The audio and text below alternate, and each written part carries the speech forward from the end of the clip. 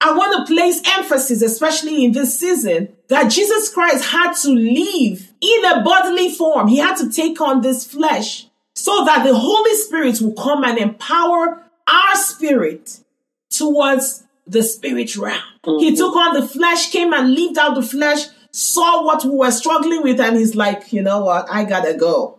Holy Spirit gotta come. Because humans, they need the Holy Spirit. Amen. That's Yeah. true. Oh, they need the Holy Spirit, or else they will not be aware of what is going on, because man, this devil has really got them all wrapped up. Like, I was baptized, I was in the spirit, and I went to fast, and this devil will not let me rest. He was giving me food. I mean, I was not eating, I was not drinking. He was giving me food. He was offering me all this stuff, man. These people, my people, they need the Holy Spirit. In fact, they need me to die for them. Wow. Or else they won't even sense when Satan is coming to them. I am the Son of God. I can see him. They can't see him. So I need them to receive the Holy Spirit to empower them to begin to live for the kingdom of God and understand the spirit realm of God and move towards it so that they can resist this devil, because he is coming for them. Man, it wasn't funny being in that flesh. They need him. So in the body of Christ, like today, even the ministers of God, we see so many people offended in God. Why? Because, well, this person just began his ministry and he has more members than I do, or he has more attention than I do. And before you know it, many things that happen within the church of God, you begin to ask yourself, is the church worldly? Or is the world churchly? Or what exactly is going on? Yeah. But no, she said she grew up in the church. Her father is a pastor. Years ago, she just turned her back on God. She was like, I kept asking him for stuff. He wouldn't give it to me. I just got tired. I'm like, I'm done with him. You wouldn't believe what this girl worships today.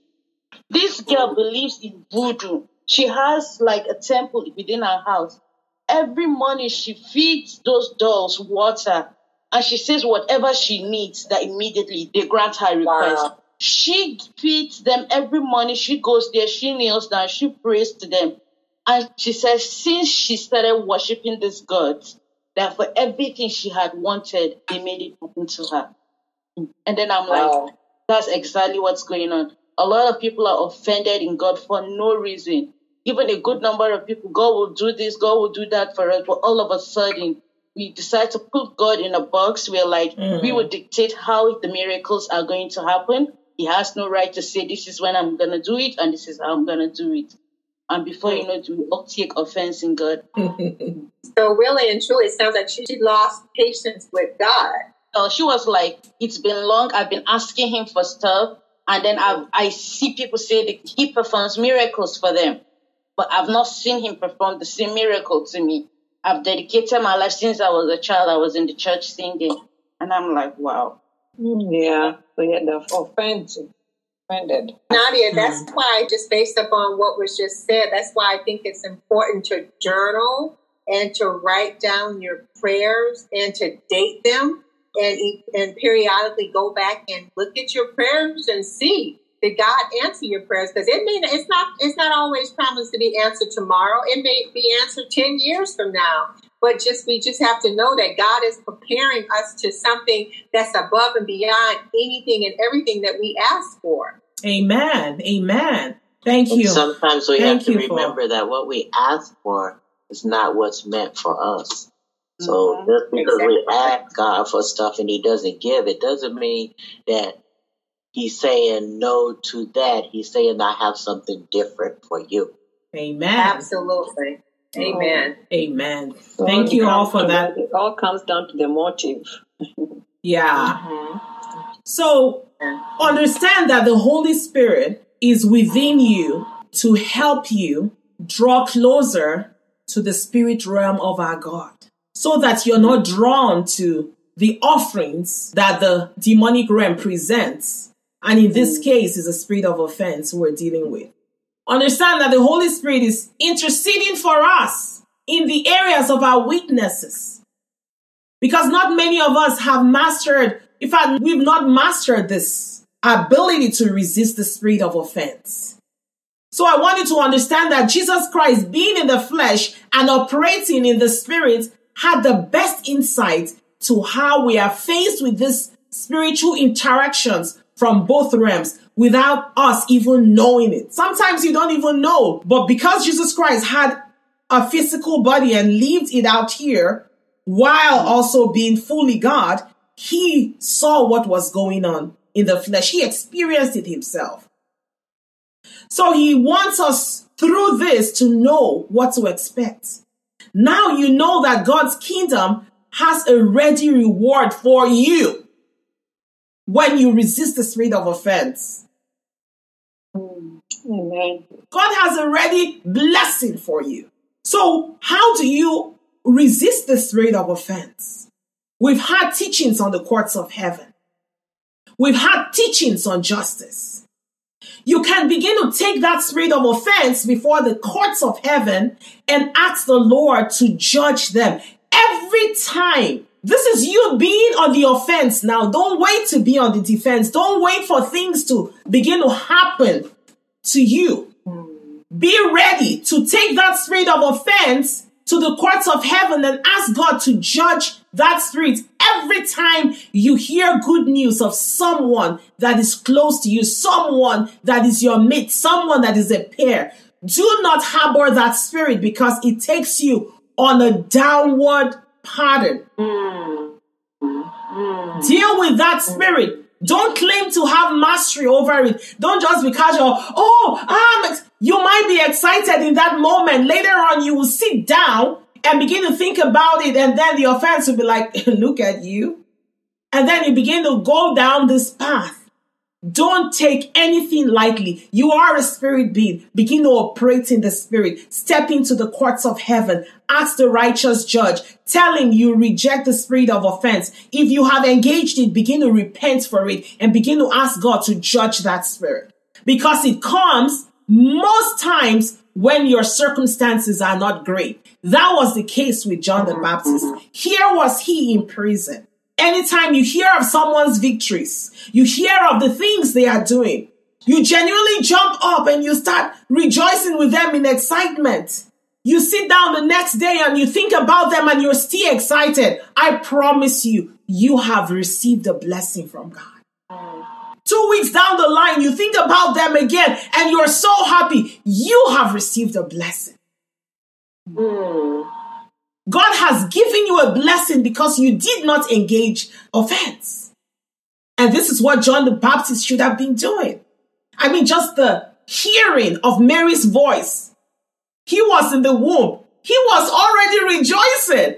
Just the hearing of the voice of the mother of Jesus because Mary was pregnant. So Jesus was there, both of them in their mother's womb. He was rejoicing that Messiah was here. That is how it's supposed to be. That's the thing, and that's why we try to protect our loved ones as we do these teachings. And I continue to encourage you guys, please share it. What we try to do is to be forearmed and be forewarned before you're faced with these challenges.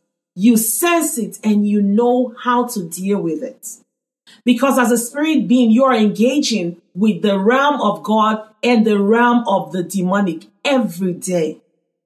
Just in simple ways like hearing good news.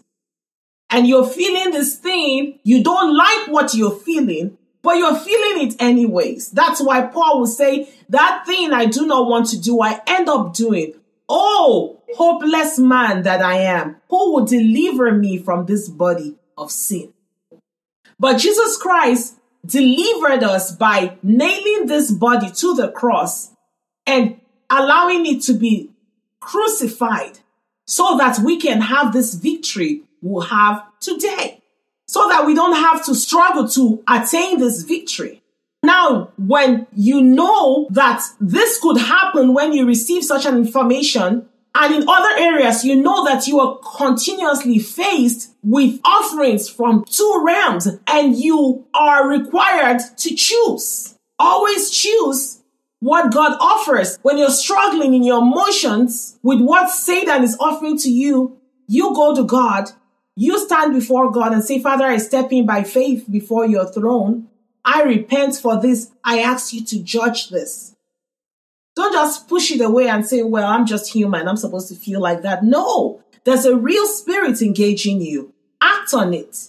You are a priest before God. You have access to go before God. You are a judge before God. You have access to go before God and tell him to judge that thing. So we continue to reveal to you different phases of your authority and your standing before God and what you can do so that you do not continue to be a victim to the kingdom of darkness. God is pleased to give you an overflow of his blessings. Out of his kingdom realm, he is willing to give you blessings for resisting offense. I am so excited about my book, Spirit, Spirit, Spirit. God is amazing. I can go on and think about what the Lord has done so far. But, I just wanted to get on here and thank you so much for all the, the support. And thank you for all the feedback I've been getting. Thank you for purchasing this book and buying for loved ones. Some of you bought like 7 copies. Some of you bought like 5 copies. I am so delighted. God wants us to not only stay on the outskirts and say, hey, come here, come here. He wants us in his kingdom realm with him. He wants to show us heaven. When Jesus Christ tore the veil, when he died and he took us into heaven, he seated us in heavenly places with God. So right now we are in that seated position. It is just an endless life of growing our spirit man. So I found out that when Adam and God were interacting in the beginning, it was all about a spiritual interaction. So he made you and I to have a spiritual interaction consistently. What stopped that? What took us away from that? This is all and so much more you will encounter in Spirit, Spirit, Spirit. So I want you right now, I want to encourage you. Go for it. Go grab your copy. Please grab your copy. Tell me about it. Tell me what the Lord is already doing in your life. Tell me what the Lord is doing in the life of the loved one you will also buy the copy for. I encourage you to give the gift of the Spirit.